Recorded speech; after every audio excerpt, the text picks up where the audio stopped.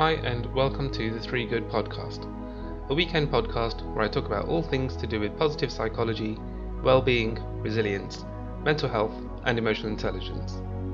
I'm your host, Sukh Pavia.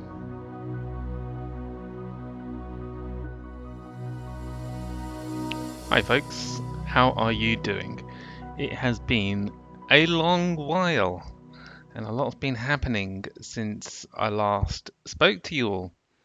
So the primary thing that happened in that period of time is I have started up my own local business in Epping. Pretty exciting, I think. I started up a co-working space and we've now been running for this is our third month. We're into our into our third month, which is quite cool. And there's just so much to to focus on when you're doing this kind of thing. So understandably, that's taken a lot of my time and energy. And yeah, we'll into that. I'm learning so much about what it means to be a local business owner. To have something set up on the high street, which for a market town like Epping, so Epping is in Essex, um, and it's a very traditional market town, meaning it has kind of just one high street. It's a short high street. There's a regular weekly market that takes place, which it's quite well known for, and people come and put their pitch up. And it's just on the it is just on the border of Epping Forest as well. So there's lots of greenery around here. Um, and it's also the last stop on the Central Line, which is part of the London Underground network, and so it's quite a natural commuter town for a lot of people as well. So there's a lot going on in terms of trying to figure out for me. There's a lot for me going on in terms of how to help make the place um, help make the place thing, right? It's yeah, and I'm excited by kind of all the opportunity that this place brings to me and for Epping as well. So I was just looking back, and May was when I last spoke to everybody. So it's actually a lot longer than I thought it was. But these things happen. This is how sometimes life just plays out, really. And so today, I wanted to talk about uh, apologies, shame, and guilt, and how how they all impact on what kind of apology we think we are trying to give to somebody. Apologies for me are super fascinating because it's the ultimate form of kind of vulnerability, right? It's when we think about why what is it that makes apologies difficult for many people, it's that they don't want to appear weak. They don't want to appear without power. And power is such a strong concept in today's world. We see it in so many ways. And at its worst, we saw it exacerbated with the likes of Trump in his abuse of that power that he had. And in kind of normal, everyday circumstances, we see people really struggling to work with the power they have and acknowledge that their privilege that comes with their power, although isn't something that they can do anything about, means that there's work to be done there so that that power is shared equally amongst many, many people. And so I'm quite fascinated by how apologies can be so difficult for so many people. And I think when you start to think about all the different times that you were probably told by your parents or some elder or a teacher or someone, say sorry for what you just did. And so you just say to the person, I'm sorry. And there's never really anything more that comes with it. And you know that that person didn't really mean that apology because they haven't really said anything of value beyond the words. And at the same time, it is important to say the words. It is important for people to hear that you are apologetic for something that has happened. Um, and I think there's a lot that gets caught up in it when we start to really think about the emotional side of it as well, because for some people, an apology can be healing, and it can really help them to work through some deeply problematic thing that they might be experiencing. Um, for others, they may see something as simple as "I'm sorry" as being too emotionally bereft, right? In that there's no substance to it, and you need to hear or feel something more. So I'm really interested in how that we start to think about why and when we say sorry and how we apologize as well. And how does shame and guilt get wrapped up in it as well? Because if you when you hear an apology, there's normally some level of admission of guilt, or um, an openness of the shame that somebody's feeling. And that's hard for for the person to who's trying to apologize. If someone has done something like stolen some money, there's there's both the shame and the guilt that comes with that. And how do you apologize for that? How do you say to the person that you stole from, I'm really sorry that I stole that money from you, and here's how it makes me feel that I did that. And that's hard, right? It's because the other person does want to hear, like, well, how and why are you apologizing? Like, where is the learning, or where's the difference in action or behavior that I'm going to see from you? And I've been through my fair share of shame and guilt experiences, right? Shameful experiences, guilt-ridden experiences. Um, and it's taken me a long time to really, really work through, and I still haven't really got there, but it's taken me a long time to really work through, well, how do I show to people that I have changed, or that my behavior isn't where set of that stuff that might have happened previously, just not it's not a thing anymore. And I think what we're seeing a lot in today's kind of online world is people are not being given the opportunity to repent. They're not being given that grace to be able to say, yeah, I might have said something which was harmful, and it was destructive or violent with my words to a group of people, and I I've learned from that, and I'm a better person now. And those things were harmful, but I don't do that now, and I stand for something better and different. And I think we would all want to be able to see that we are given the opportunity to repent. We are given that opportunity to be able to stand up for something better, provided we actually are, right? Provided we can not just show to people, but others can speak on our behalf and say, yeah, that person has actually improved from when things were bad. And and I get it from a kind of a justice perspective, that sometimes something might happen where we need someone uh, to really do something fundamentally different, or they might have to be, incarcerated or imprisoned because of something severe. I'm not talking about those kind of circumstances. I'm talking about kind of the everyday stuff that happens.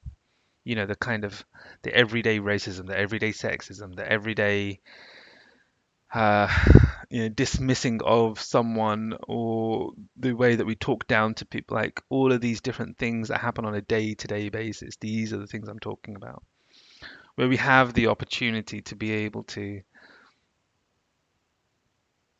to think about what's happened, and we have the opportunity to be able to reflect and discuss and come out of that with some thinking and some realization that yeah, maybe there was something here I missed. And certainly recently I've experienced this where a friend of mine, we were talking, um, and she tried to tell me something that I was saying was needed to be better with the way I was using my language. And I struggled, and I really did struggle with that. And I had to really sit with it. I was really sitting with, why did I struggle? Why did I get so defensive and think that I was uh, in the wrong? And partly it was because I was in the wrong, right? So there is certainly that there. But actually, when I took the time to really think about why it made me uncomfortable, um, it's because the topic we were talking about was a hard topic for me to reconcile with.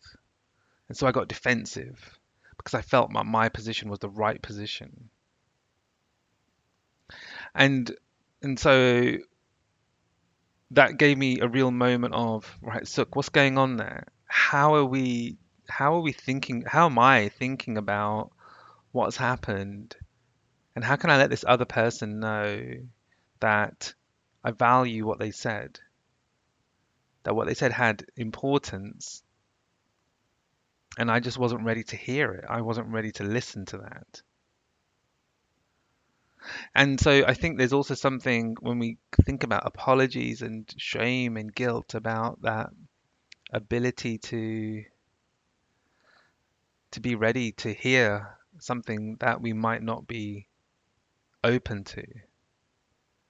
It's not necessarily about feedback, right? Or it's about hearing things that you don't want to hear. Sometimes there's a point of view or a perspective which is challenging to what we know. And so when we get defensive and we think we're right, that whole thing around being right, we all experience it. I see it in so many ways.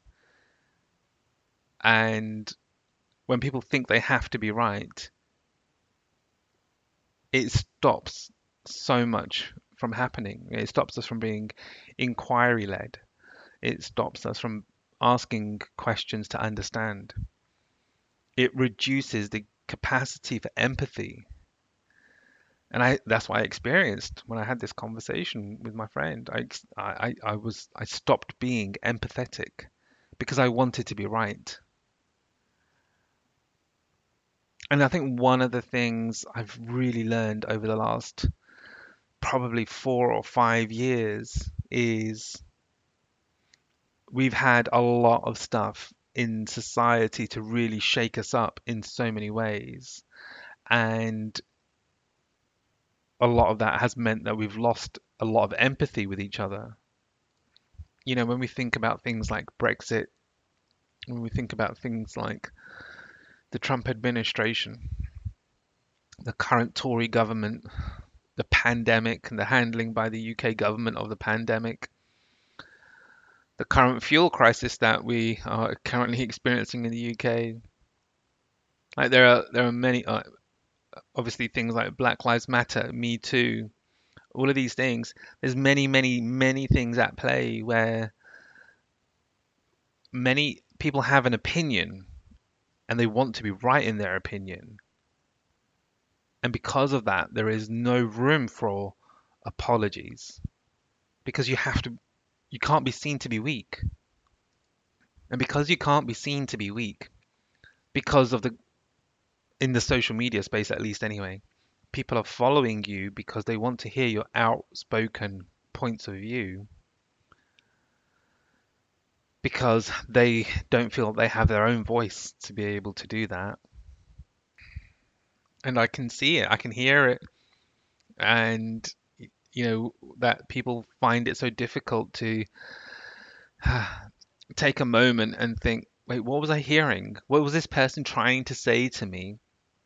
because there's always that opportunity to be able to just lean into that conversation, as difficult as it can be, as hard as it can be to hear the things. And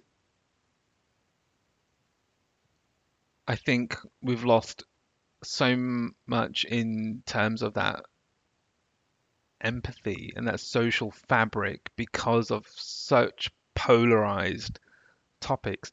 Everything is polarized these days. Like a couple of years back when Greg's, the the kind of fast food bakery shop, opened or started selling vegan versions of their products, people were up in arms about that.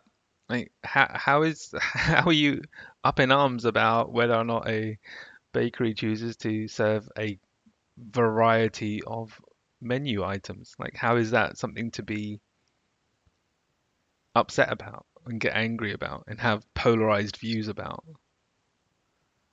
Like, we've got to such inane and mundane things to get angry and annoyed about, and the things that matter, like being anti-racist, like being pro-social justice, like wanting a functioning government that is not corrupt. Like these are the things that we can and should be having much better debates around. But we get sidetracked with like stupidity. And so what I'm trying to say here, what I'm trying to build towards is how when we have all of these things at play and this need to be right about the different things that we're experiencing, those times when we realize that actually I could have just listened and I could have just accepted what the other person had to say. And I need to apologize for not doing that.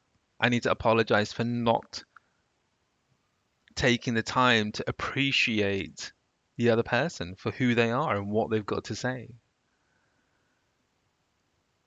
And that's the thing, right? Is we're battling this thing of needing to be right versus valuing others.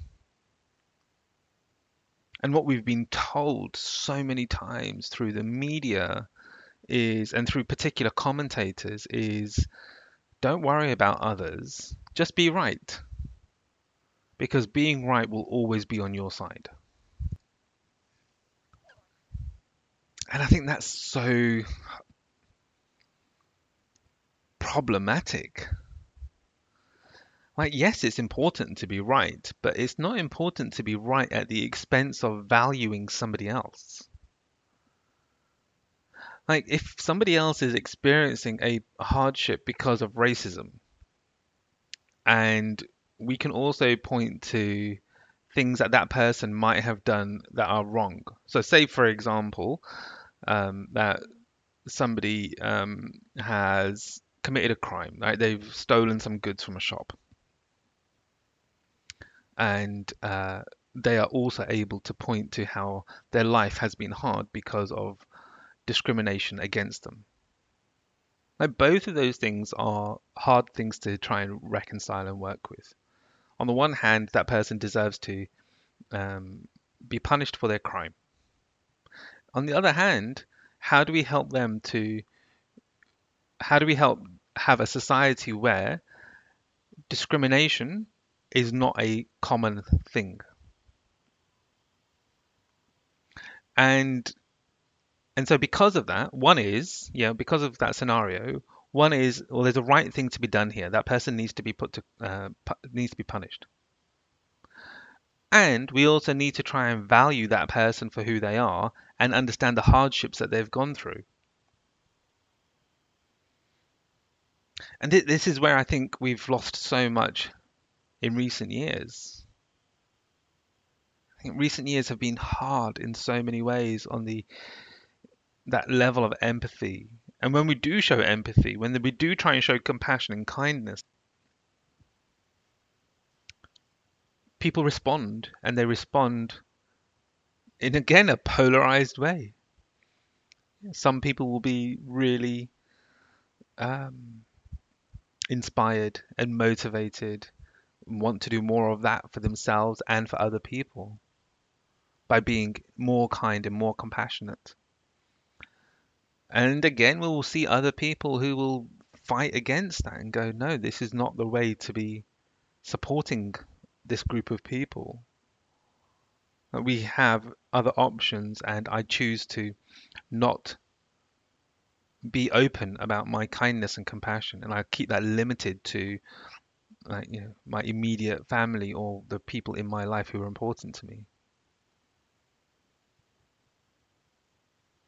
I guess I'm stuck. I'm stuck and struck with how there is so much shame and guilt in so many different ways being manifest, and we aren't allowing ourselves the real discourse, the real reflections that we could all do with to be able to work through it all.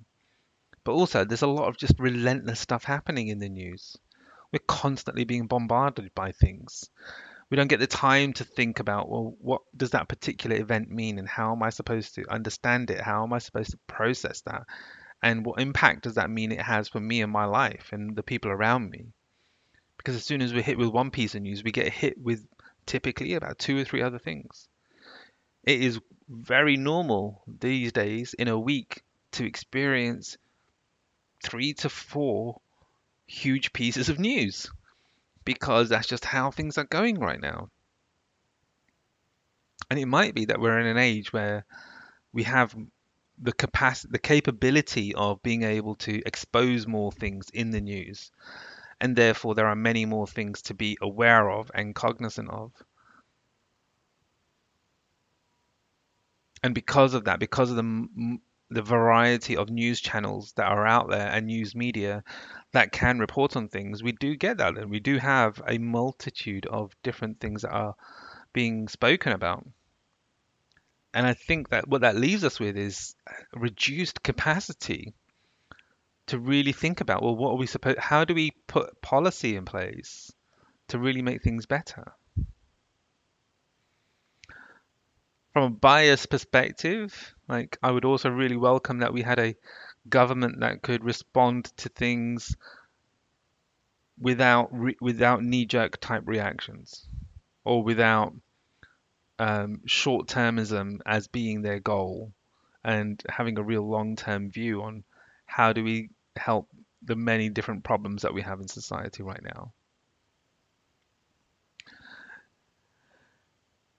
And I'm talking about these things because I see that when we are full of, or when we have to contend with shame and contend with guilt, we don't allow ourselves the opportunity to apologize for making bad decisions. I say to my kids regularly, I have no problem with like if you've done something and you tell me that you've done that and it's a bad thing or it's not helpful or it's harmful, right? Yeah. If they've done something for which they need to apologize, they absolutely have to apologize for that. And when they do, it doesn't mean that they're not going to get punished for it, but it means that we have a better conversation because they're accepting their guilt. They're accepting that there was something to be corrected and to get better with. One of the things I have learned over the years is that apologies don't have to be filled with shame, though. Apologies don't have to be like the language that we use doesn't have to be about self-loathing or blaming of other people. And I think that's also what we get stuck with when it comes to apologies. Many times we hear an apology and someone will say, "Yeah, look, I am sorry I did that, but if that person didn't act the way they did, I wouldn't have done what I did." Like that's not an apology, right? That's making an excuse by saying the other person was just as responsible. And there's a real thing there about not wanting to take that responsibility because again, it makes us look like we're weak, and when we're being told in so many ways, you can't be weak. And actually, what we're being told is you can be responsible for the successes that happen, but if there's something bad that's happening, then you need to make sure that that's passed on to somebody else. I don't take that responsibility. You don't need to be accountable for that. We're seeing that plenty in the current UK government. They are making regular bad decisions. And as a result, we are seeing how that is being played out. And instead of holding themselves responsible and accountable, they blame other groups for their failures. And because of that other group's failures, we're not having the right quality discussions about how are we supposed to make things better. And then the policy decisions that do get made about how are we going to make things potentially better ultimately are only about serving the government and not actually about serving those groups that were harmed because of the bad decision making. It's such a convoluted thing. Like I get so lost in kind of the mental gymnastics that you have to do in order to try and figure out, wait, where have we got to and how have we arrived at this point?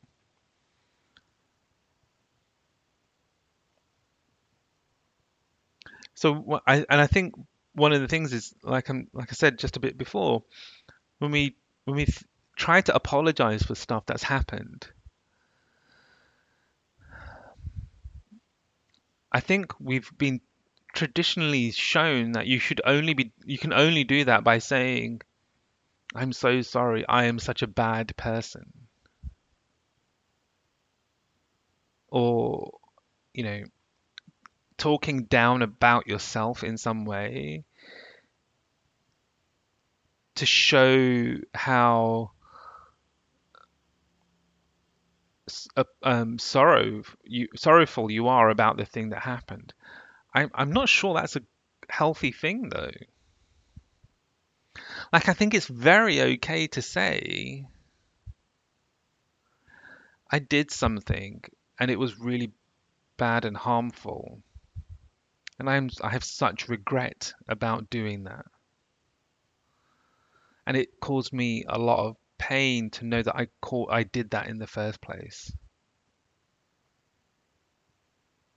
And here's how it's led me to want to do better. Like, I think that's okay to say.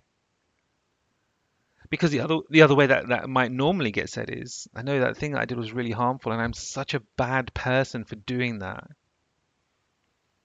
And I really hate myself. And um, I understand if you never want to have anything to do with me ever again. And those are really emotionally charged words and really heavy ways of thinking. I'm not saying that that's a bad way to apologize. Like, if that's what a person feels and that's what they think they need to say, they should absolutely be able to say that. But I'm just not sure that apologies need to be so filled with that kind of self-loathing language. Yes, we should be expressing shame, and yes, we should be able to express guilt. But I think we can do those things without blaming other people and without the self-loathing language. I think if we were able to do that more, we might be able to see how apologies can have so much more power to them. Like in the example I gave before about somebody stealing something, I think it's okay to be able to say, I made a really bad decision there, and I'm so sorry for doing that. And I feel really bad that I did that to you, and I don't want that to happen again, so I'm not going to do that again. Whereas, again, another way we might hear that is, yeah, I know I stole, but it's because this other person did this thing to me, and I needed to get back at them. And this is how I was going to get back at them. And I'm kind of glad I did that actually, because it showed them that they can't treat me like that. Like that kind of vengeful language we hear a lot when it comes. I think we hear that plenty in when people try to apologize.